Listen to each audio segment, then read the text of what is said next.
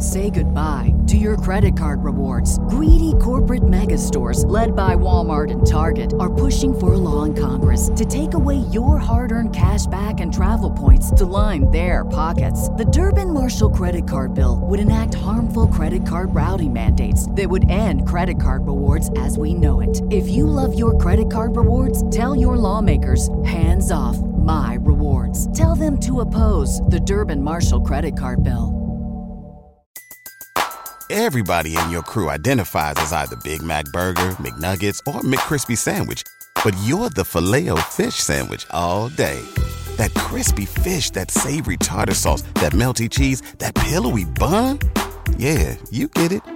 Every time. And if you love the Filet-O-Fish, right now you can catch two of the classics you love for just $6. Limited time only. Price and participation may vary. Cannot be combined with any other offer. Single item at regular price. Ba-da-ba-ba-ba.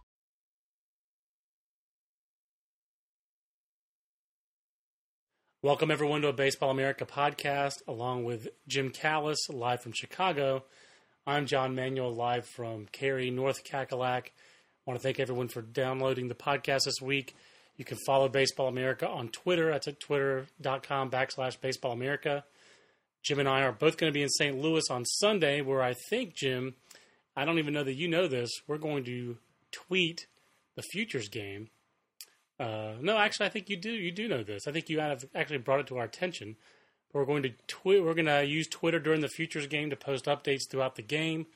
I'll be on the XM broadcast as I have been for the last, I think, 5 years now.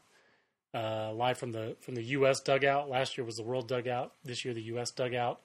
So big weekend coming up for us at Baseball America. Our top 25 prospect midseason update is live at ba.com. So an awful lot of stuff, Jim. But today on the podcast, you and I are kind of going back to the future one last time. We haven't wrapped up in podcast form the 2009 draft, so we thought we'd do that a little bit. Do you have any quick Futures game thoughts as we look forward to that game? Have you been to a game with the new Busch yet? Not the new Busch. I've been to the old Busch, but not the new Busch. So, no, I'm looking forward to it. I mean, I think the Futures game, we say this every year, you get to see many of the minors' best prospects, and all in one place. You don't get the opportunity to do that very often, and looking forward to it. I also am looking forward to it, and I'm looking forward to this podcast, looking forward to talking a little draft. We are a month out from the draft, basically, almost exactly. I guess it is exactly a month ago as we record this, July 9th. June 9th was when the draft ended or started. I'm already so confused. June 9th it began, and it ended June 11th. Well, let's talk about a couple aspects of the draft, Jim, that are big picture deals. First, you were involved, obviously, in the draft broadcast on MLB Network. I think everyone agrees that it's a good thing for the draft that it was on MLB Network. I think everyone agrees that the production was really well done. I think everybody listening to this podcast probably agrees that we wanted more Jim Callis on the broadcast. But what did you just think of, it's the first time they did it. What did you think of the broadcast, and kind of where do you think maybe the draft broadcast kind of, more instead of critiquing the draft, what would if Jim Callis were in charge of the draft broadcast, what would it be like? How would it resemble what we did this year, and how would it be different?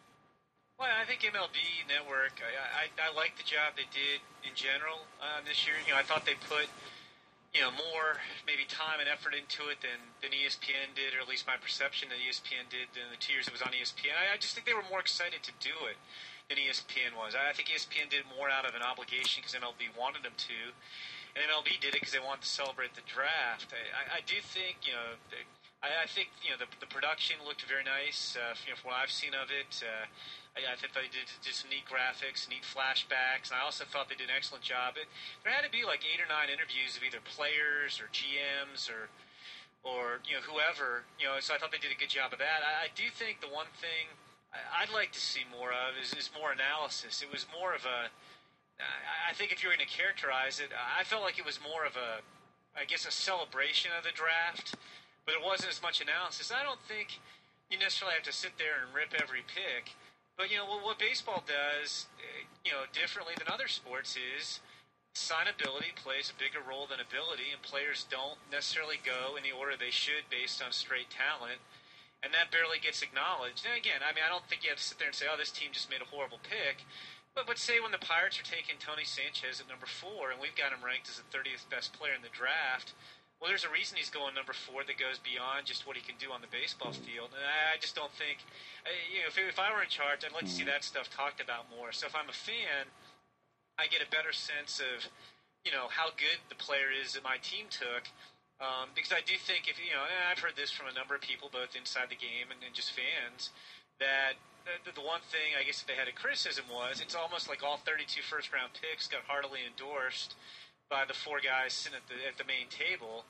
And there was if you didn't know any better, you'd think all 32 guys were good and nobody had a weakness and they were all tremendous picks. And, I mean, there obviously were some picks that were better than others. Yeah, and if NFL Network can broadcast the NFL draft with a lot more at stake, more money, I mean, let's face it, the draft in the NFL is, I think, more important to the success of a team there because of how immediately those players contribute than it is in baseball. If you bonk a draft in the NFL, well, I mean, your team is in trouble. If you bonk a draft in Major League Baseball, you'll have a hiccup in your player development system, but the next year you might be able to make up for it. You might get some faster moving players the next year, that kind of thing. But I don't know, John. I'll disagree with you slightly. I mean, I do think your general point's right, but I do think if you're not a big revenue team, you can mess up the draft in baseball. You look at the Pirates, who've lost 17 years in a row. There's no doubt about that. It's because it's all you can't afford to go. You're not going to be the Yankees if you're sitting there in Pittsburgh. Neil Huntington's not going to go out and sign Teixeira and Sabathia and A.J. Burnett and turn his team around. I agree. He's got to draft well. So I think it's you don't get as immediate an impact, but you have to do well in the draft. You do. I still think you can mess one up and make up for it the next year more easily than you can in the NFL. But that's another podcast. You mentioned the Pirates. Let's talk right now about the Pirates because, honestly, Jim, I think they did mess their draft up to a certain extent, to a very large extent. And I really like Tony Sanchez as a prospect. I love the story. Not exactly a kid from Miami. I mean, from Boston. Sorry to correct Harold Reynolds a month out here, but a kid from Miami who wasn't really recruited by teams in Florida, not very heavily, winds up going to BC and makes himself a guy. I think that's a great story. And like you said, I think he was a consensus back of the first round, supplemental first round pick. But to sign him at number 4 overall and sign him for a close to slot bonus, that's questionable. I don't think that was a good move for Pittsburgh. And of the players they've signed so far, I'm not seeing anybody where they're really making up for it with some of the other guys. What do you think of their draft, Jim, and that strategy overall? Well, my initial reaction when they took him was, I think it was probably your initial reaction too. I was thrilled for Chris Klein, who used to work for us. No doubt. Who was the area scout, and he gets the number 4 pick in the draft. I thought that was tremendous. And what happened to the Pirates, and we've talked about this before, what happened to the Pirates was, the first 3 guys in the draft were the best pitcher, the best hitter, and the best athlete in the draft. They went boom, boom, boom, 1, 2, 3. Then the Pirates at 4 got caught a little bit in between, in which the guys, the best talents on the board all had huge price tags out there, as did the 3 players who went ahead of them, more than what the Pirates wanted to spend. This also comes on the heels of the Pirates last year, basically illegally signing Pedro Alvarez after the deadline and having it go to a grievance and becoming a big stink. And I think, I've had some teams tell me, I don't know if I quite buy this, that the Pirates were determined to sign a guy quickly without any rancor. Whatever. If it's me, give me some rancor. My team's, probably going to have its 17th straight losing season. I'll take some rancor if I can get a better player. But I don't necessarily disagree with the Pirates' strategy. On one hand, if you were going to take a guy who wasn't necessarily the number 4, caliber player in the draft and save money and spend it elsewhere. What they did is they took a guy we had ranked as, I think, the 30th best player in the draft and who probably would have gone, based on all the phone calls we made, to the Mariners at number 27 if he didn't go to the Pirates at 4. But then they didn't take a discount. I mean, to me, you probably could have signed him for $1.5 million rather than $2.5 million, picking at 4 based on where he was going to go. And we've seen other guys. I mean, you look at Drew Storn, who went 10th. He signed for under slot because he went higher than he was going to go otherwise. In any case, they took a number of guys Or very interesting players. We'll see how many they can sign. Guys like Zach Dotson, a lefty out of Texas, Zach von Rosenberg, a righty out of Louisiana, Trent Stevenson, a righty out of Arizona, Colton Kane, a lefty out of Texas, and some other guy, Matt Dendecker. Right. We had as a third-round pick. They took in the 16th round after he was telling people he wanted $1 million.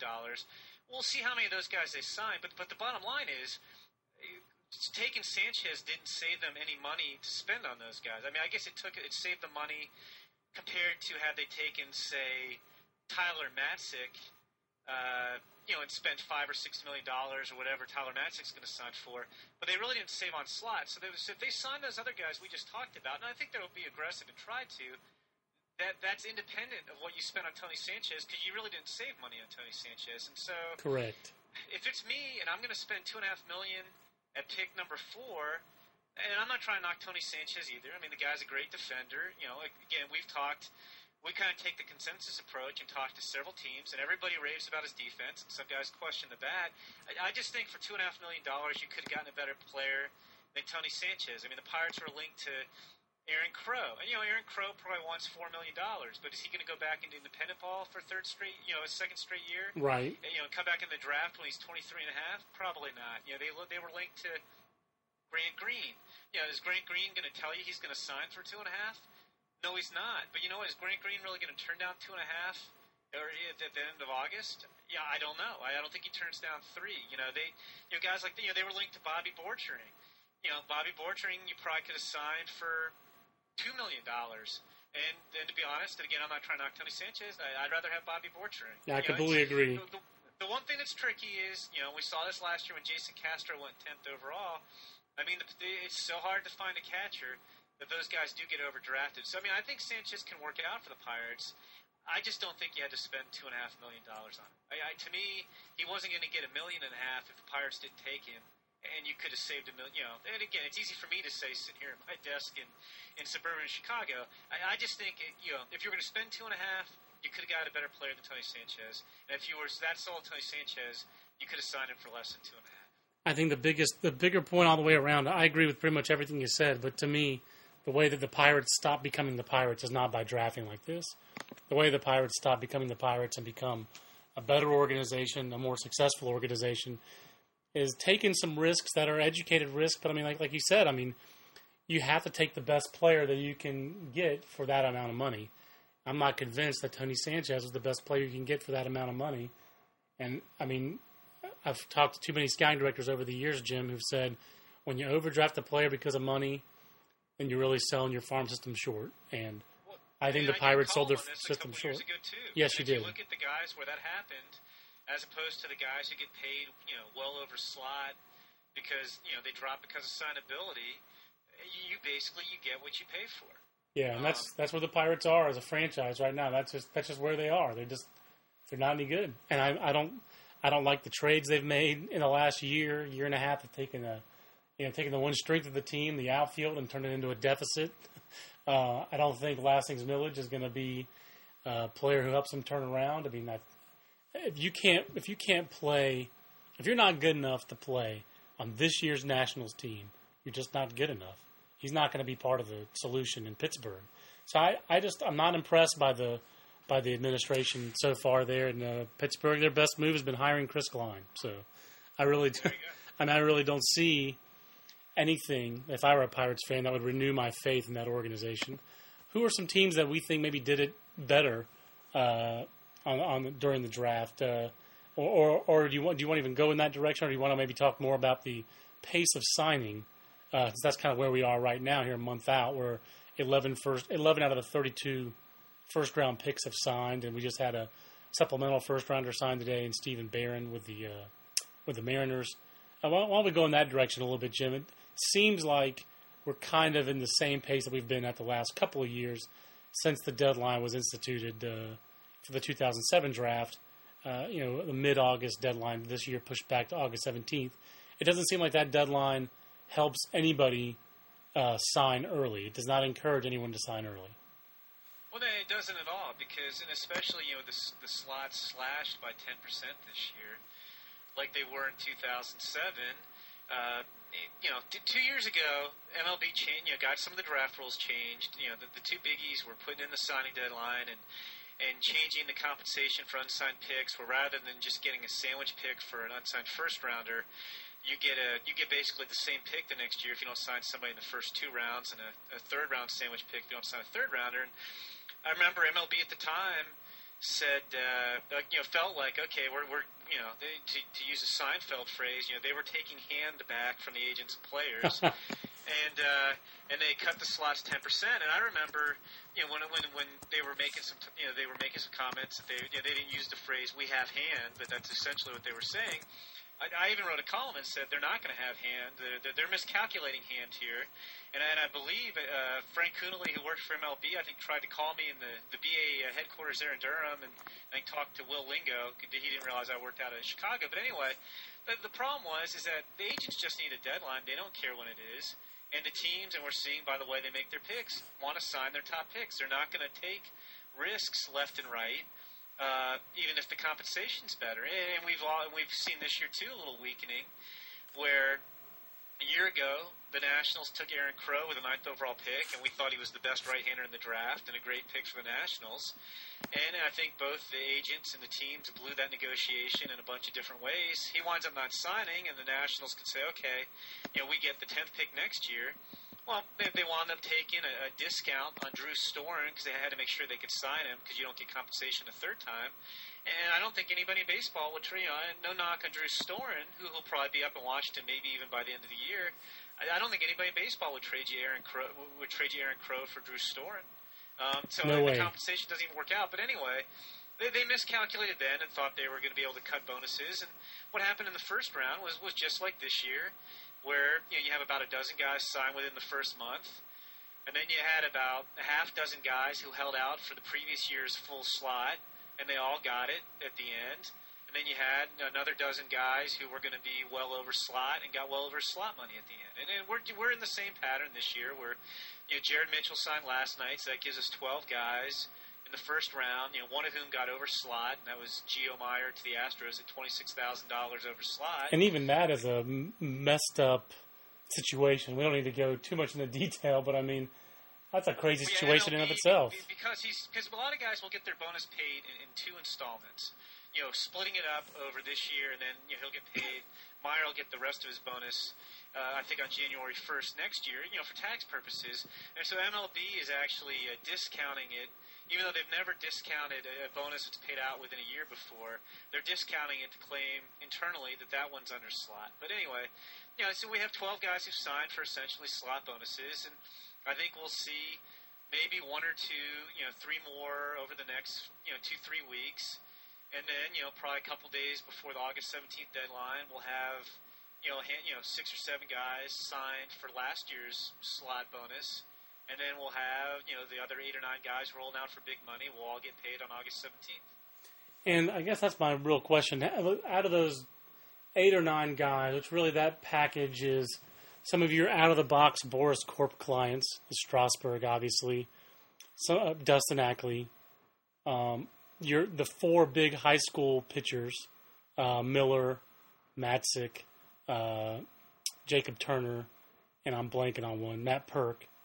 Right. And then there, who else is going to be out of all those 8 to 10 guys we're talking about? How many of those guys you think are going to be who might be this year's Garrett Cole, the first rounder who ends up not signing? Do you think all those guys wind up getting signed, or do you think there's going to be another Garrett Cole in this draft, or another guy like a John Mayberry Jr. back in 2002 who doesn't sign? First rounders not signing these days is pretty rare. You think any of those guys have a chance to fall through the cracks? I mean, you can never say that they won't. I mean, I still would bet they all sign. I mean, last year, the 2 guys who didn't sign were, Crow. I went back and looked, and I forget how many guys there are this decade. I think it's been 6 or 7 guys this decade who haven't signed out of the first round. And in 3 of them, it was at least one side totally botched the negotiations. And then in the other ones, it was Mayberry was a guy who just wasn't signable. Right. Jeremy Sowers wasn't signable. Alan Horn with the Indians was, I'm not sure how signable he was, but he wound up not being signable. And then Garrett Cole, as the summer went on, and again, you can't sign guys for over slot. Garrett Cole decided he wanted to, go to UCLA. The three guys who got messed up negotiation-wise were Matt Harrington, Wade Townsend, and Aaron Crow. So I don't see that happening. I mean, I think that the guys to watch this year, probably the three guys to watch, are one, Strasburg at the top, because Scott Boras is reportedly seeking $50 million. I think Scott's going to try to play the Japan card and take him to Japan somehow and make him a free agent, although I don't really see what a Japanese team would have to gain from doing that. Right. Except inviting MLB teams to come in and sign away all of their amateur players. Do you think Aroldis Chapman will have any, and his possible signing, the Cuban defector, will that have any possible ramifications for Strasburg, you think? I'd say yes and no. I mean, in Boris's mind, yes. And I don't disagree with Scott's point that, I mean, to me, if I had to pick between those two guys, I would take Strasburg. Me too. I don't know who you would take, Jim. No, I would take Strasburg. He's a lot more polished. Right. You could against. Yeah. You have a better track record. I think he's more polished, like you said. So anyway, but because one guy is Cuban, he's probably going to get $50 or $60 or $70 million. I really don't think he'll get that much. I mean, Aroldis Chapman's outstanding, but I mean, he's not as much as everyone wants to talk about him. He's not as good a prospect as Jose Contreras was. Now he is younger and he's left-handed, and that was 6-7 years ago. But he's not as good as Contreras at the time. Wasn't just considered maybe one of the better prospects in the game. People thought he was one of the top 5 pitchers in the world. So I mean, he got 4 years, $32 million. That would be where I would come in for Aroldis Chapman. If a team wants to go higher than that, they could be my guest.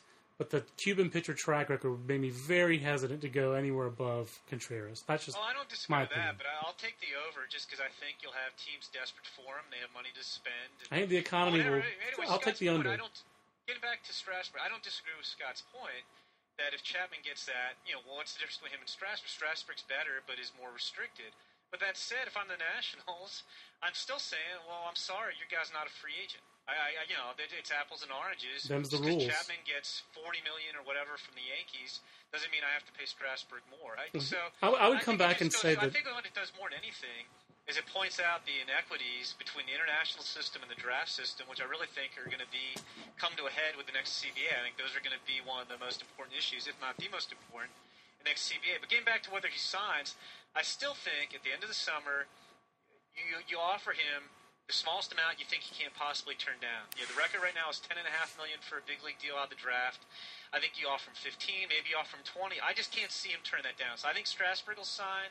I think the biggest risk from the high school side is probably Tyler Matzik. Most of the elite pitchers or the signability guys who dropped because of their price tag went to teams that you could look at. They have a track record of spending. The Rockies don't have that track record of spending. I think they took Matzik at 11. For a couple reasons. One, he was by far the best player on the board, and they figured they couldn't pass him up. Two, they had the pick number 32 and pick number 34, so it's like 2 extra first rounders. If they make an effort to sign Matzik and they don't sign him, it doesn't kill their draft.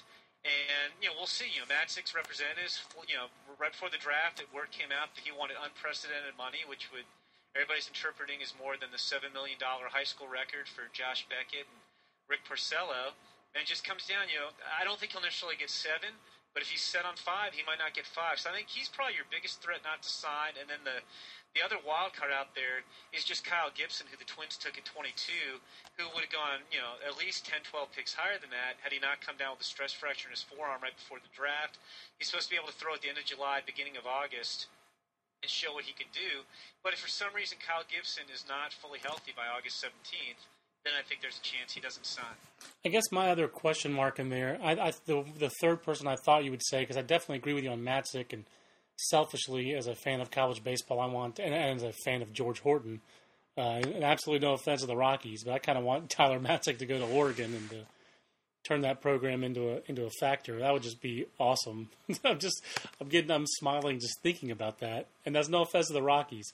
But I thought the third guy you would say would be Grant Green. I guess I'm curious what you think Oakland will do with Grant Green, because his performance in the Cape in 2008 and his performance in the spring with Southern California were so disparate, where he was this Longoria-Tulowitzki hybrid last summer, and this spring he was a guy where some guys almost saw him as better suited to moving to second base, and he had 0 power. He hit 1 home run in Pac-10 play, 4 on the year. I mean, that disconnect, and then you throw in the Boras Corporation client. You throw in Oakland. We know that this is not a big market team. This is a team that is kind of desperate for some big league hitting help.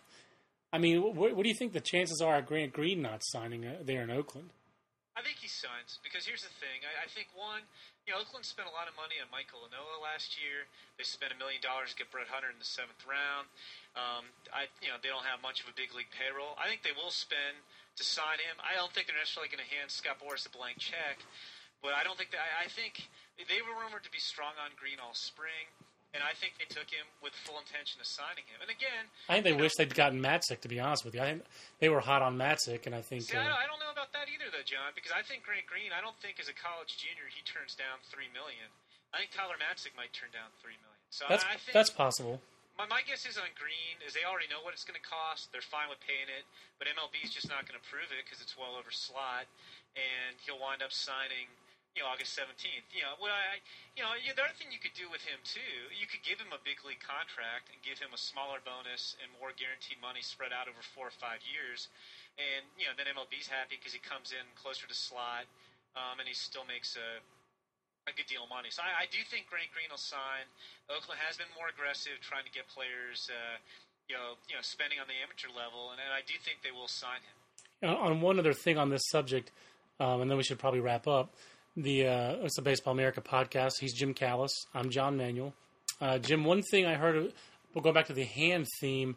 If anything would ever give MLB hand, it would be that potentially in 2012, when a guy like, say, a Tyler Matzik is a college junior, by then the new CBA is negotiated when? 2011? It expires after 2000, so potentially 2012. So potentially you could go back into the draft in 2012 with draft hard slots in the draft, and no flexibility for a guy like a Tyler Matzik to go above slot and get a big time precedent setting deal. Maybe no possibility to get $3 million, which might be, just hypothetically, say it's the final offer that the Rockies make, $3 million bonus, take it or leave it. Does that give MLB hand? That would seem to give MLB some hand if the player and the agent, really thought that MLB would, with 3 years' time, actually deliver on that and actually get its act together in terms of the draft and international bonuses and really organize those things. Do you think that's enough hand to get someone like Matzik or those prep pitchers to sign? I think it's a good point, and I think if I were a team, I'd be letting the agent know about that. I think from the agent and player side, I'm not buying it. Because the way you put it aptly, they have to get their act together. The MLB and the union have never been able to agree on draft changes over the years, so there's no telling what that system could be. It's possible you could have a straight draft slotting system, but have an exception. Where you can sign guys to major league contracts, in which case you could get more than $3 million. If I'm Tyler Matzik's agent.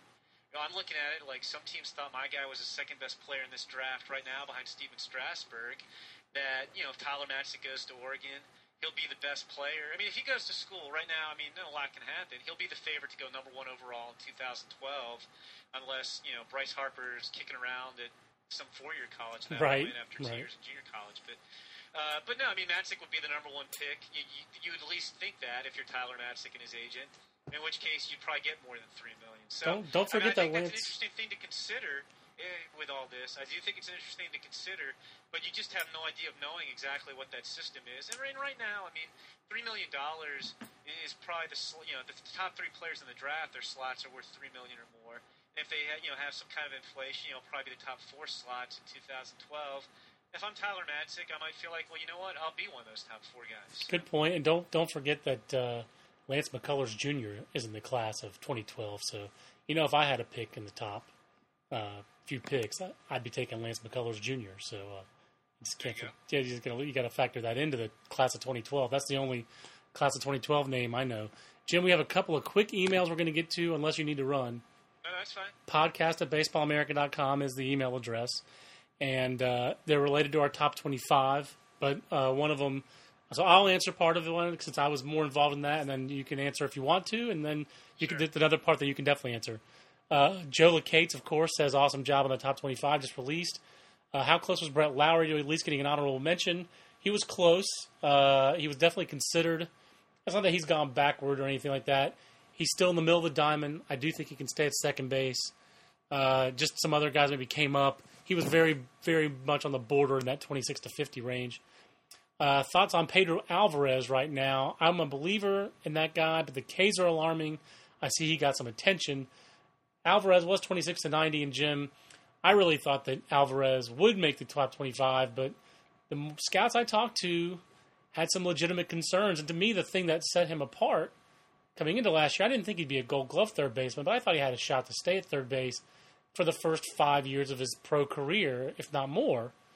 But then he showed up fat. And I still hear questions about the body. I talked to two scouts who both knocked the guy for not being in the best condition, and they both think he's moving to first base. And that's why he dropped out of 25 for me. You have any thoughts on Alvarez? I still think his bat will be an exceptional bat, and I had him in my personal top 25, but as much as I've been a Pedro Alvarez backer, not that I've been the only one, ever since Aaron Fitt and I were at the Minute Maid Classic, or whatever they called it, the tournament at Minute Maid Field now, it was 2 years ago, his draft year, I watched him at third base. I didn't think he could play third base just watching him 3 games, down the road, just because he doesn't have a whole lot of lateral range, and if he's in worse shape, I think you can write that off right there. I mean, I guess the thing that bothers me is if he's not in good shape, that would bother me immensely, because here's a guy who signed for $6 million. That's what bothers me. How's he not in shape? I mean, I can see where he doesn't even have kids. When he's in instructional league last fall, okay, he wasn't playing during the summer. You might get a little bit slack.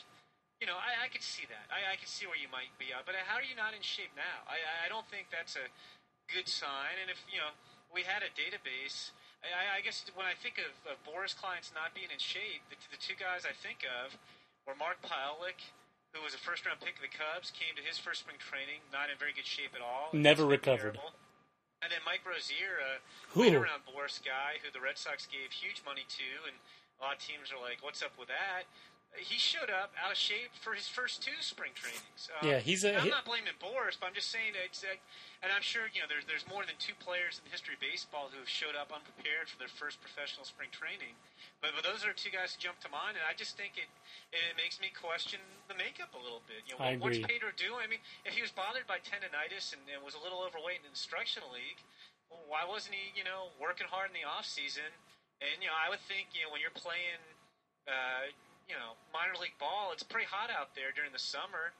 How are you out of shape now? It seems like you should be sweating the pounds off. So I agree. I still very much believe in the bat, but am very, very disappointed. And you can hear my dog in the background also very disappointed. Pedro's not in better shape. Well, Joe's last question. Strasburg becomes number 1 August 18th? I would say yes. Jim, would you say yes? Yeah, I think so. I think the only way Strasburg isn't number 1 on next year's top 100 is, I guess there's 2 ways. 1, if he doesn't sign, and 2, if somehow, and this won't happen, he pitches 50 innings in the big leagues between August 18th and the end of the season. Right. Stranger things have happened. I mean, the Nationals are the Nationals. They're slightly desperate. One last question, then we'll wrap up the podcast. Tom in San Diego asks, why Lars Anderson is rated as a much better prospect than Kyle Blanks, even though Blanks is the same age and league has had better numbers. Is it because Anderson was higher rated coming out of high school, or because he looks more like a major league player than Blanks? I would say, Tom, the reasons I've always differentiated those 2 guys is I do think Kyle Blanks has quite a feel for hitting, and he is a big guy. I've never heard huge reports on the raw power. He's not as athletic as Lars Anderson, even though he's athletic for his size. He's not a good defender at first base. He's not as smooth. And I think that Lars Anderson will match him with his feel for hitting. I actually talked to Lars Anderson's manager today, Arnie Baylor, and we'll have something on BaseballAmerica.com about it tomorrow. And Arnie, really, you dig in the numbers on Lars Anderson. His strikeout rate's actually lower this year than it was last year in Double-A. Arnie basically said he's a victim, if you want to use that word, of just being Lars Anderson now. He's getting a lot of attention. He's been on the cover of Baseball America. Opposing managers last year would come up to Arnie after a game and say, hey, who's that guy? This year, they come into the series game planning Lars Anderson. when it's after the sixth inning in a minor league game, if they have a lefty in the bullpen, they go to him. So Lars Anderson, really, his numbers, it's a 787 OPS as a 21-year-old against right-handed pitching in the Eastern League. It's against left-handers that he's really struggling. It's a 661 OPS.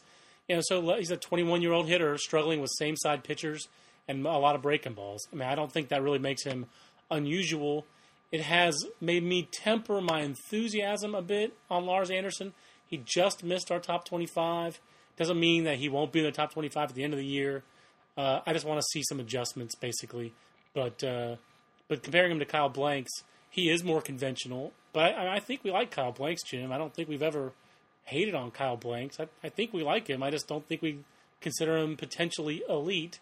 And I think we consider Lars Anderson potentially elite. Yeah, I agree. I mean, I get that email too. I think the same guy emailed me, and there must be like Padres message boards because you get some of these emails.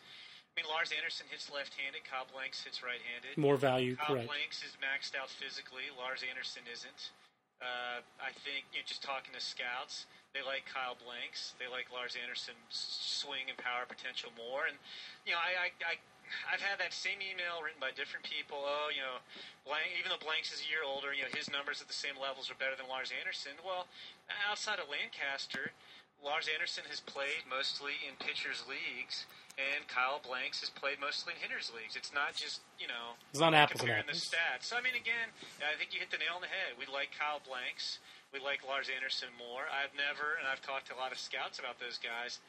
And I've asked that question because I keep getting these emails over and over again from Padres fans. I've literally never had a single scout tell me I like Kyle Blanks more than Lars Anderson. I've had probably close to a dozen guys tell me, oh no, I take Lars Anderson. So yeah, exactly. Nothing wrong with Kyle Blanks. I just don't think he's as good as Lars Anderson. And I think the explanation you gave is very good. I mean, he's a 21-year-old in Double-A. Again, if you're facing that team. I know Josh Reddick's been on that team, but again, who's the most hyped guy on that team by far? It's Lars Anderson, and you're not letting that guy beat you. And as much as you play matchups in the minor leagues, which is a lot less than you do in the major leagues, if it's late innings of a close game, you're going to bring in a tough lefty to face Lars Anderson because it's Lars Anderson. Those guys have to learn, too. That's where minor league relief left-handers learn to be big league situational lefties. There's no doubt about it. So, great. Thanks for the emails. Those are podcasts at baseballamerica.com. Obviously, you can follow us at baseballamerica.com. You can you can read all this at baseballamerica.com. You can follow us at twitter.com/baseballamerica. And, Jim, it will be a pleasure to do one of these from St. Louis with you at the Futures game where you, Ben Badler, myself, I don't know where my voice went. I might be re-recording that. You, Ben Badler, and I will all be there covering it for baseballamerica.com. That's what I tried to say, and I was trying to use my low talker voice to not blow up the podcast, and I just failed miserably. So we'll see you Sunday, Jim, I guess. Or I'll actually probably see you Saturday. Yeah, I'm looking forward to it, John. Okay, for Jim Callis, I'm John Manuel. Thanks so much for joining us here on the Baseball America podcast. Until next time, so long, everybody.